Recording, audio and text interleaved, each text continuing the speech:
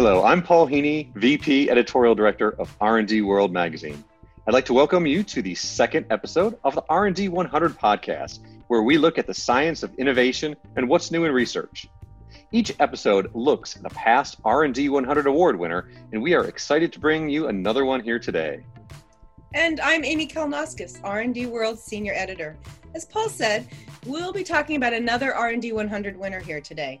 Last time on our inaugural podcast, you caught that right, we examined the Containerized Biocontainment System, or CBCS for short. That was the medical transport unit created in response to the Ebola outbreak, and once again, used at the beginning of the COVID pandemic. Again, if you haven't listened to it, I highly recommend it. I'm sure you do. As you should too, Paul, right? Of course. And also, we are available on Apple Podcasts or SoundCloud, or I think pretty much wherever you get your podcasts these days. Yep, we are. Hey, well, regardless, Paul and I are excited to entertain you today, and I hope you'll share this new podcast with your friends and colleagues.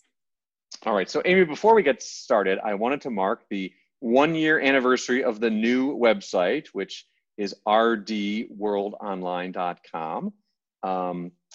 We've had more than 500,000 page views in the 1 year since we relaunched the website.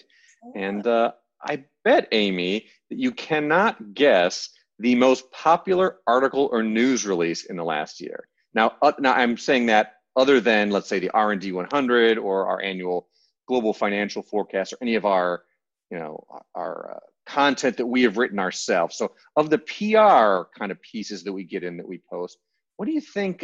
Let's start with the technology. Do you have any kind of guesses as to what the technology is of the top article?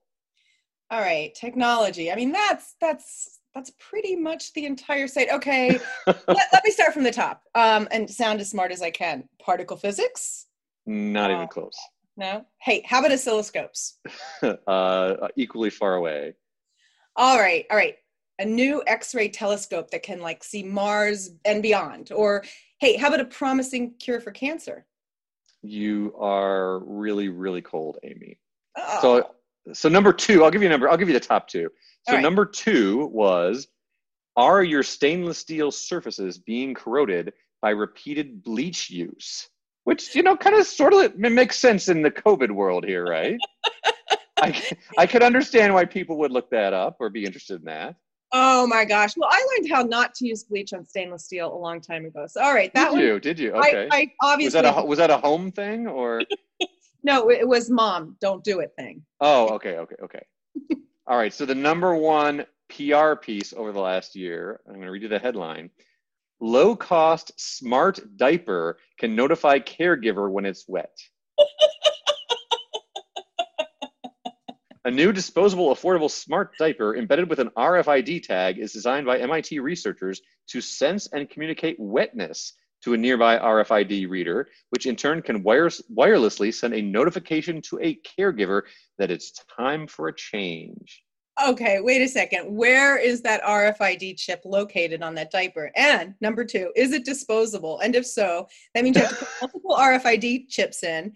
And what if it does get wet or, something else? Well, it is going to get wet. I don't know. Amy, why don't you go to the website and look it up, thus ensuring that maybe it'll stay number one for our first 2 years. Okay, I'll join the 500,000 page views and look that one up, Paul. All right. So I know you just got back from kind of a summer vacation. Oregon? Did you go to Oregon? Well, you know what? My sister, my nephew, 2 dogs, and I took a camping trip up the Northwest coast. And nice. We went from Oregon to Washington down through Northern California. So we figured out it was 1,500 miles in 11 days at 9 different locations. But it was absolutely stunning, and it's a beautiful coast. I had no idea. And more importantly, we caught it before all the fires hit. So that would have been in smoke, and some of it on the return home would have been fire. But I felt like I could move. I was ready to come back and move there. Honestly, Paul, it was stunning and a great way to go on vacation during COVID, because we were basically just in campgrounds. Yeah, easy way to socially distance if you're Oh, out in the middle of absolutely. nowhere, right? And it was remote, pretty remote camping, so it was pretty easy. Yeah. How about you? What you did something this summer? I think you Yeah, were. Lance and I went up to the northern part of the lower peninsula of Michigan. Ah, So Traverse City, which is a beautiful area. It's also the cherry growing capital of either the country or the world. I'm not sure which, huh. but they have a big cherry festival most years there, not this year, but just a beautiful kind of almost New England-ish area. Wow. Uh, the water in the Grand Traverse Bay is crazy. It's like blue and green, and it's cold, but it almost looks from a lot of vantage points like it could be the Caribbean. And Oh, yeah. great foodie area. Then we went down to Saugatuck, which is a beautiful beach town on Lake Michigan, and yeah, it was a nice getaway, and we were able to socially distance. So it was a good way to kind of recharge a little bit. Yeah, I think a lot of vacations, at least friends and families have told me, have been in the great outdoors because it's a whole lot easier. But yeah, that blue green, we also saw that at Lake Shasta, Oh, absolutely stunning, and along the coast, and then again in the Mendocino Bay. I'm like, boy, I grew up on the East Coast, and I just remember sort of a brownish, greenish, blackish beach. yeah, yeah. This was great. Well, yeah, All right. we regenerated, right? The We health. have. We came back and we had the 2020 R&D 100 Awards presentation that was very recently, and we had it online since we couldn't do it in person, and we divided it up into three different awards presentations, 3 days in a row, and it went really well, and we're proud of all our new R&D 100 award winners. So we're gonna have a whole bunch of new ones to investigate this podcast in the coming months. So Yeah, lots of grist for our podcast mill. I'm excited. well, let's get to the central topic of today's podcast, Amy. Oh, right, right. Okay, so yeah. Well, what last time we did CBSC, and that had a Mhm. real connection to COVID. So you referenced something a little earlier. Are we going two for two? Sort of. We're jumping to a more recent winner. If you remember, the CBCS was a 2016 winner of the R&D 100, and today we are talking about a winner from 2019, and it's called Retro RX. I really like that name, by the way. And it sort of rings a bell, but no, I'm not old enough to remember the old fashioned soda fountains, but I do remember the big RX with the X on the like italicized on the corner pharmacies. So yeah, I'm not that old, but old enough to recognize the RX for what it's worth. Okay, okay. But what's Well, going on here with Retro RX? so Retro RX is actually it's made up of two different parts, and it was developed by researchers at Los Alamos National Laboratory. And they're two easy tools developed for responding to disease outbreaks as well as reemergence events. They use web-based information to assess infectious disease outbreaks.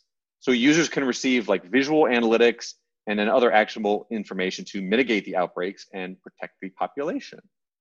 Wow, that sounds like something. Okay, it sounds like exactly what we needed in 2020. For sure. Okay, but you said there are two parts to it, right?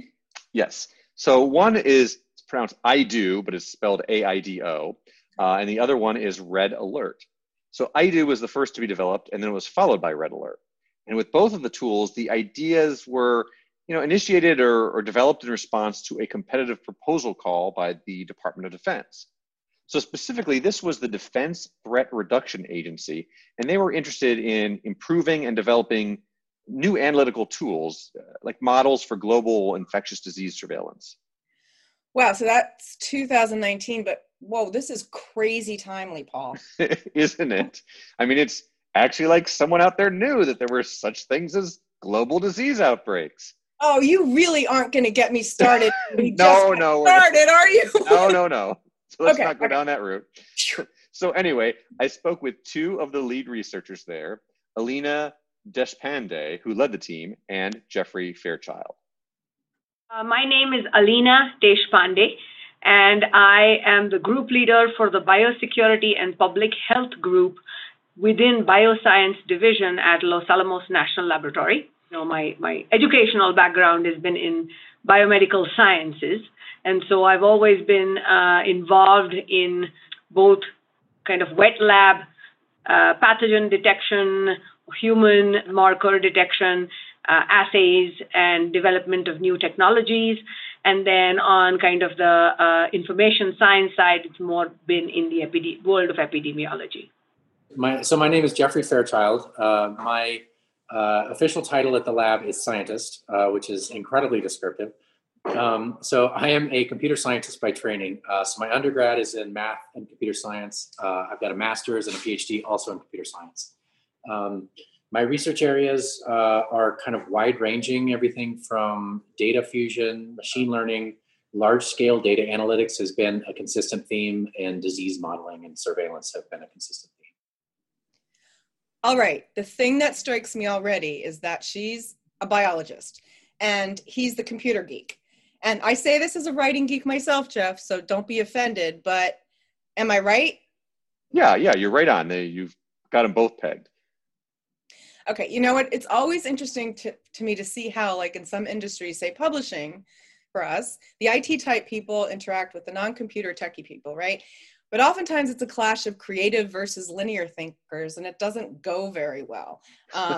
It's just like they're speaking two different languages. They might as well, right? And each has their own priorities, and they just don't click. So now I'm curious, considering how successful this was, I mean, it won our award, how this works in the super duper scientific R&D realm. We're going to get into that, Amy, I promise, but don't jump the gun on me just yet here. But that's my job, Paul. Of course it is. But, well, let's start out. Let's talk about this idea, or about this area of disease prediction. Okay. So historically, there have been quite a few like traditional epidemiological, which I can't ever say that word, models that are available for disease forecasting and prediction. And they rely on very deep, subject matter expertise. But there was a need for developing like rapid, easy to use, and easy to interpret tools. So things that could be used by, a whole diversity of decision makers. So, we're talking like public health analysts and scientists and people like that. Okay. So they wanted tools that could be used, again, by a broad diversity of people in that area of infectious disease surveillance. So these people could use them to implement actions for controlling the outbreak, for mitigation. So with IDO, Alina said that one of the primary motivations is, what can we learn from history besides just the basic data? What can we learn from history besides just straight case counts and time series? Is there anything in outbreak pictures, epidemiological features of various historical outbreaks that we can actually derive all the possible information that we can from these historically occurred outbreaks to inform us about what we can do to deal with either unfolding situations or situations that have happened and we're trying to plan and prevent future occurrences? Interesting. So with the CBCS from our last podcast, I recall that it was the big Ebola outbreak in 2014, I think. Mm-hmm. It kind of pushed them to develop the product in the first place. I assume there was a similar event with IDO, or was it the same Ebola incident that also spurred this idea? No, there wasn't actually. The genesis here was not a singular event, but rather just the recognition of problems with data sharing and problems with having accurate data, problems with a lack of tool at your fingertips. So someone would need to go searching for something they could possibly use. I mean, honestly, it was more of a broader recognition of things that needed to be done to improve infectious disease surveillance in the health policy and the scientific community. So what IDO offers is it's building parallels to historic outbreaks that look similar to what an unfolding situation might be. So that it informs the user about what they could do in terms of mitigating this unfolding situation they're in the middle of. It gives them a little bit more of a situational context. The Los Alamos team also incorporated forecasting pieces, which help to give a picture of what could happen in the near future with these outbreaks. Here's Jeffrey. What we're doing with the forecasting in IDO is kind of drawing on some research that has been done in the weather community for a long time. And what the weather community has basically done is said, okay, we have all of this historical data that we've collected over potentially decades.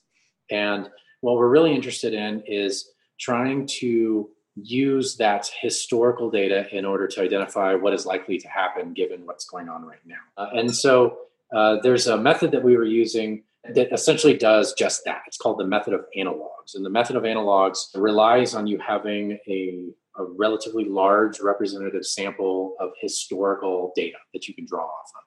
And so what we're doing is we're saying, well, we have all this historical disease data. The user provides input about their current situation. And then so what we do is we collect all of the historical data that's relevant to what the user's input is.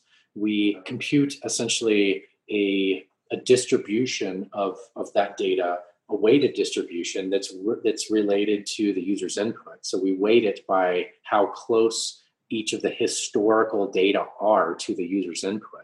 And then from there, we can start to actually draw out forecasts based on how those historical data went forward from the time period of the user's input. And so as an example, so suppose that the user provides input, they're 2 weeks into an Ebola outbreak that's going on in Africa. And so what we would do is we would collect all historical data on Ebola. We would place the user's data point there and we'd say, okay, which of those historical outbreaks is most similar to that user's input? And then we kind of compute a distribution of those weighted by how close they are to that user's input.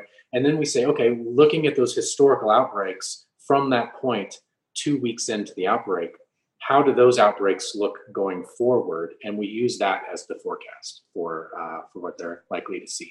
This results in moderately accurate forecasts in some cases, and the confidence intervals can grow quite large as you get further out from where the user is. But it gives the public health analyst a really nice rough approximation of what they can expect to see. Okay, that seems pretty straightforward, Paul. But if you help me clarify, what are the inputs he's talking about? I'm guessing that those are like the known variables for the current outbreak they're dealing with? Yes. Okay, so data such as how big the outbreak has gotten already or things like that?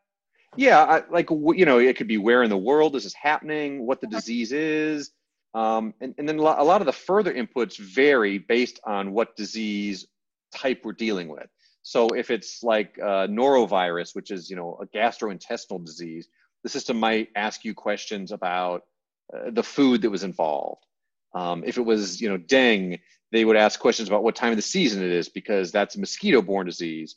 So, whether or not it's the rainy season or the dry season is important to the calculations and forecasting for that particular type of an incident. Does that make sense? Okay. Yeah, no, I got it. That makes perfect sense. So in other words, they're custom tailoring the inputs based on each disease that is being studied.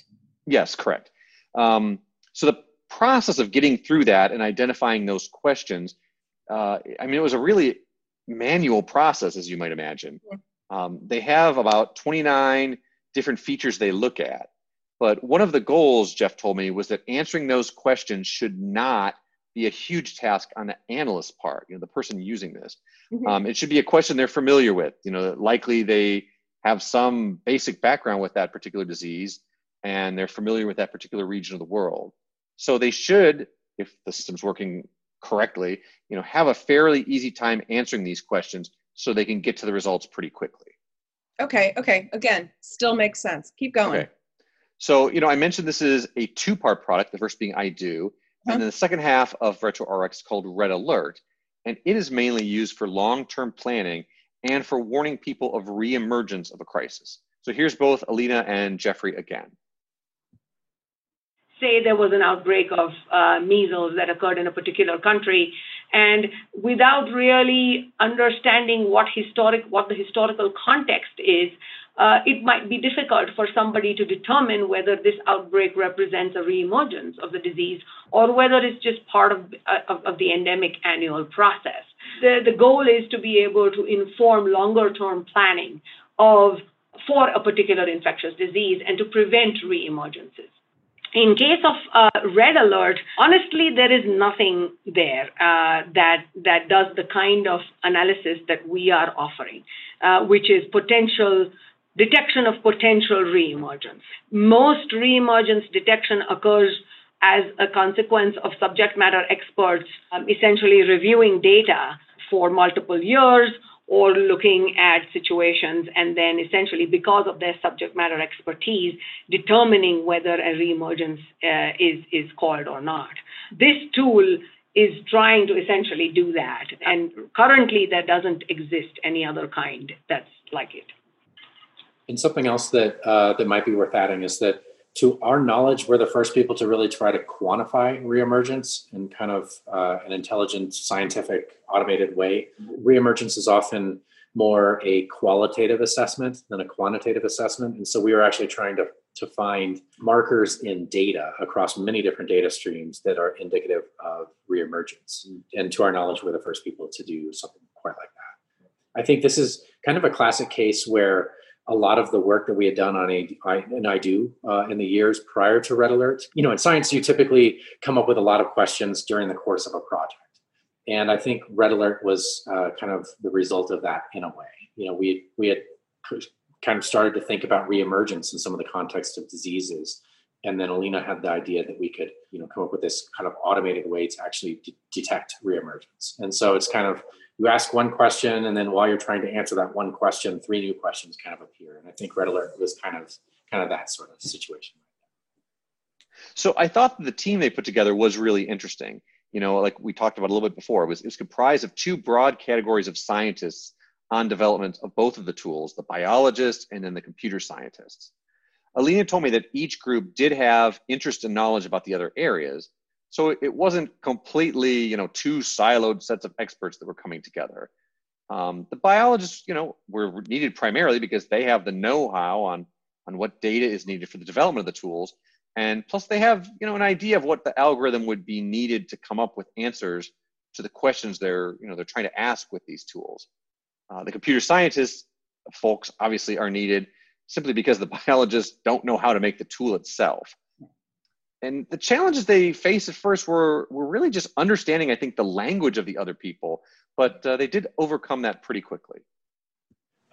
So from the computer science perspective, in order to build the tool and develop the algorithms and whatnot, we needed data. And we needed data in a nice structured way. And in order to kind of understand how the data needed to be structured, we had to work very closely with one another. And so there was a lot of interaction between kind of the public health biology side and the computer science side, where we would be developing a tool and, we would need a spreadsheet in this exact format, then this cell right here has to have this value or this value, but not this value. And so, it's got that kind of picky thing that you need in order to make an automated tool. And so we worked very closely with one another. It was an iterative process for sure, where the biologists would come up with something. They might discover that there was some new, feature that really mattered for a particular disease, So, what Alina mentioned earlier, maybe the existence or not of a dry season or a wet season, like that sort of variable might be key. And so we, the computer scientists, need to know that so that we can then build that into our code. And then likewise, we would need to come up with a structure for the data that we would pass on to the biologists so that they could structure their data in that way. And they would work on collecting the data and organizing the data and making sure that everything made sense and was consistent. It's definitely an iterative process. Communication was a challenge early on, but I feel like we adapted really well to it. I speak biologists better than I ever have, and I think they probably speak computer scientists better than they ever have. I personally learned something that was very interesting. As a biologist, we tend to dream a lot. And in experimental biology, you're like, oh, well, let's try this out. Let's try that. If it doesn't work, let's try something out. And in this particular case, it was a very high-quality product that had to be delivered. So it was not a research. It was a research effort, of course, but it was not. It had to have an endpoint. And it had to have an endpoint in a certain period of time. You couldn't just do this for the rest of your career. So what was interesting is that I personally learned a lot from the computer scientists, because every time the biologists would come up and say, well, let's just make this happen, So can't you make this tool look like this? And why can't you do it this way? This is the kind of conversation we would have. And the computer scientists would be like, well, what is your priority? Is it this? Is it A or B or C? Because, we can't do all of them and not produce a quality product. And the first time I heard that, as a PI, I balked, because I said, well, what do you mean? Everything is a priority. And it took a little bit of reflection on my part and a little bit of, slapping myself and saying, you got to stop and think about this, because it is absolutely essential that if you want to deliver a quality product, you must have a priority list. And that I really learned that from our computer scientists on our team. So Amy, earlier we were talking about the computer types and the non-computer types. Mm-hmm. You had that interest in that area of this. So this is sort of your answer. They each learned a lot from each other. Here's Jeff's side of it. One of the things that I learned from the biologists was actually kind of in the realm of designing a nice user interface that was friendly. So I often live in the world of Linux terminals and writing command line stuff and all that, and it's not exactly user friendly, is what I would call it. And so in developing, I've developed websites before, but developing a website that's designed specifically by people that are experts in epidemiology or public health or biology is very different than writing something that's going to be used by another computer scientist. And so I learned a lot about how to design a good, useful user interface that's forgiving, because you have to, if the user provides some bad input, you can't just yell at them and be like, hey, give me the right input. You have to explain why, and then give an example of what the right input looks like, and really convey to the user, honestly, through many subtle means in some cases, how the user should interact with the tool. You don't want them to have to go read a 20-page PDF in order to understand how to use the tool. It should be intuitive, but it should still get across all the information that needs to get across. And so there's a really delicate balance there that I feel working with Alina and the team of biologists and public health people. We had external reviewers from the CDC and the WHO that were really instrumental in helping guide the development of the user interface as well. And that was really something that I benefited from greatly. That's so refreshing to hear, Paul. I'm just curious, what did they do as far as a beta version or testing designs? I mean, normally that would be involved in something like this. I'm curious what theirs looked like. Yeah. So one of the first things that Jeff did was create a mock-up that it wasn't really functional, it was just visual. So you could interact with it, but there was no real actual meat on the back end. He said that sometimes creating a skeleton that people can see and actually interact with a little bit, gets their brain going. And then once they start thinking, the creative juices start to flow from there. And then you can start to say, well, what if you tweak this, and what will that do to this?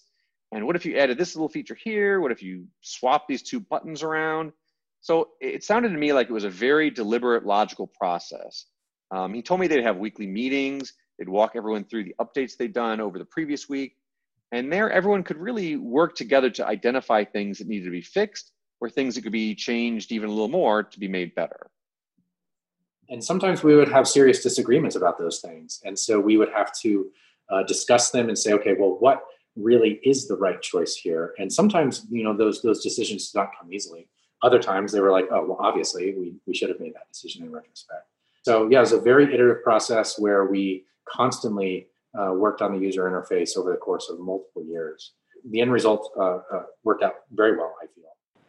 Yeah, I think, like Jeff said, we started off with really internal, within team, iterative, and like he said, couldn't have happened without, you had to have iteration. And so because there was such good collaboration within the team, it was, easy to keep refining. Once we reached a point where we felt, okay, we've looked at this, long enough, and for us, in our hands, this seems to be working. We kind of expanded our reviewer list, and we started seeking out input from kind of a local within LANL biologist people who were not involved really in developing the tool, but understood what it was for. So we kind of got feedback from them. Once that happened, so we kind of did a layered approach to getting reviews back. Of course, as part of our development process, we were required to get feedback from people outside of LANL, from kind of the actual potential users of these tools. And so the Defense Threat Reduction Agency, our sponsors, did suggest names and experts who they had asked us to reach out to and do get some feedback from. So we kind of went outside and reached out to them too. That was kind of a layered approach of refining the tools. All right. Well, okay. The elephant in the room that I've got to ask about, and I'm sure I'm waiting for this. I'm sure we've prepped enough of our audience to want to ask the same question, is COVID.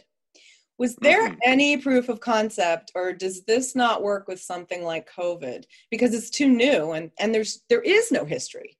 Or can you compare it to other coronaviruses? Were these tools used at the beginning of the outbreak? Well, Alina said that they actually did use IDO earlier when the pandemic first began, because the point of IDO is to be used in the early unfolding stages. Mm-hmm. And so, they didn't have any historical COVID-19 outbreaks, but they did have outbreaks from SARS and MERS. And so a lot of the transmission features, death rates, modes of transmissions were similar. When we looked at some of the features or some of the outbreak features for that particular outbreak, at the time, transmission had started occurring more in hospitals.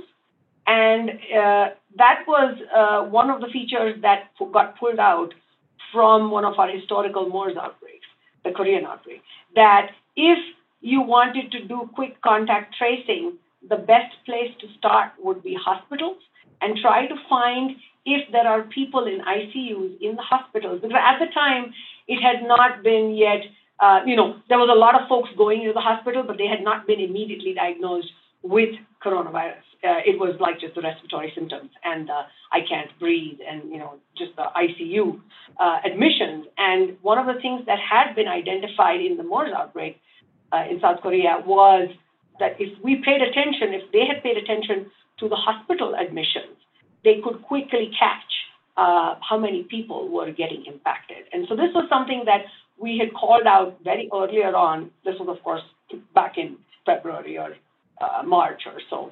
So we did use IDO then. Red Alert is not yet developed and it is definitely our intention to adapt or add a feature to Red Alert so that in going to the future, with all the data that we have now, we should be able to develop a supervised machine learning approach or one of the algorithms for COVID to detect potential reemergence going forward. So, Amy, one of the things I like to ask researchers and scientists is how they encourage innovation. What's their secret sauce, especially when you have, a multidisciplinary team like the RetroRx team at Los Alamos. And I loved their answer. Listen to this.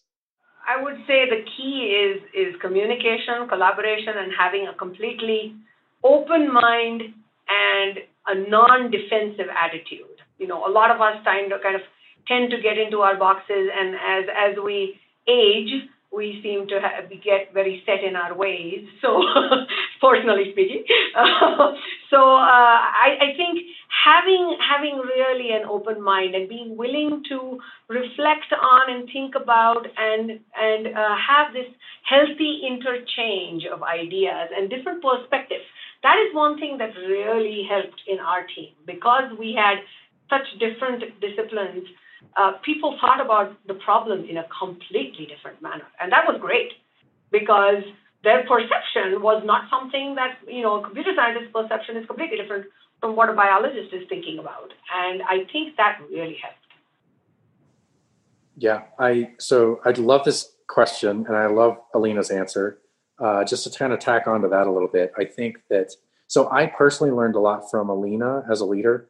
So Alina has a really good open environment when it comes to doing research projects. And it's basically, I'm all ears. You come to me with an idea and I will consider it, basically whatever that idea is. Like nothing's off the table. And I really loved that. I thought that really fostered innovation. It made everybody feel like they could contribute to the project, right? And so students were just as likely to offer up some unique solution just as likely as a staff member, that has had a PhD and has worked for 15 years, right? And it's because they have a different perspective. And I felt like on Alina's team, everybody had kind of an equal voice. And that was a huge benefit to our ability to quickly iterate and make decisions and improve the product. And I think that probably is key. In my experience, the best kind of innovation comes from multidisciplinary teams, at least multidisciplinary teams that are willing to have that kind of open dialogue, because, precisely because of that kind of the different perspectives that everybody brings to the table. Oh, well, I love their answer too. And there's a lot of proof that this type of collaboration works. These are absolutely the kind of people I love to work with. And fortunately, I've had a little bit of experience there, but I know what it can be like when you're not working like that. And it just stifles the process, I feel. So yeah, but this sounds logical, and yet, creativity is encouraged. And as I said earlier, when you get those multidisciplinary teams in, innovation just seems to flow out as a result, because you don't get a lot of people thinking the same way, right? Mm-hmm. In this case, not even like the same language as far as terminology, right? And vocabulary. And I've heard of this working, or at least the beginnings of it. So, I cover obviously on EE World more the software and hardware engineers. Mm-hmm. Well, historically, they've worked in relative isolation. And even though the final product incorporated both hardware and software, but hardware companies are starting to develop their own software stacks. So there's this trend towards managing concurrent development of software and hardware. Mm-hmm. And that's been found to streamline design and increase communication, because as each discipline begins to learn the language of the other. So this was like running through my head when I'm listening to Jeff and Alina, because it's actually across industries, and it's so refreshing to hear that it's in practice, and we're connected with this. And it goes to the wider topic too of just diversity on teams, and having people of personal diversity as well as professional diversity always makes the end product better. And I know you've done a lot of work on our sister publication, Design World, has a Women in Engineering program. And I think you've kind of run into a little bit of that there too, right? Oh, yeah. Yeah. In fact, I did one of my EE Entrepreneur podcasts, plugging it, but you're welcome to. This one woman, what she and this comes up frequently, and even some research about diversity in engineering and women in engineering is, and there's not a good thing or bad thing, is that women and men bring something different. They think differently, and they bring it to the table. And her experience over several decades in the engineering field has been that when she was involved and other women were involved, and when they were at the table with men of similar skill sets, it was so much more productive almost every single time. And it just comes down to diversity. The folks here, they proved it. And you've got a computer guy and an epidemiologist and biologists, and you wouldn't think they'd have anything in common. But look what they did by communicating, and look what they did by working with their diverse skill sets. I love it. And then one last thing I have to throw at you, Amy. Yeah. I remember pretty recently, wasn't there? Didn't Bill Schweber? I'm not sure how to say his name. Schweber. Did he wrote something that I think kind of ties into this? Can you talk about that just a little bit? Oh yeah. So he talked about, hey, engineer, be lucky you're not an epidemiologist. and if anyone wants to check it out, it's on eeworldonline.com. Just type in the word epidemiologist, because it's not something that frequently comes up on eeworldonline.com. And it was understandable. And he's been an engineer for probably many, many, many, many decades. Mm-hmm. And it was very interesting, because he was talking about the processes that an engineer has to go through, and then the process that someone in R&D has to go through. Mm-hmm. So, if we can, Paul, maybe we tack that link on once you post this blog. And absolutely. Yeah, I think it was enjoyable. It was a bit more of an opinion piece, but he comes from a place of great strength where he can make that opinion, and I think people will agree. So it was a very timely. Very cool. Thanks for sharing. Sure. Well, I think that's all we have for this episode. But as always, thanks for co-hosting with me. It is always a fun time with you, Ms. Kalinauskas. Yes, Mr. Heaney. Well, hey, audience, if you're a past R&D 100 winner and you have an interesting creation or development story to tell us, we should talk. Come on, all of us. Please email us the details at researchdevelopment@wtwhmedia.com. That's researchdevelopment@wtwhmedia.com.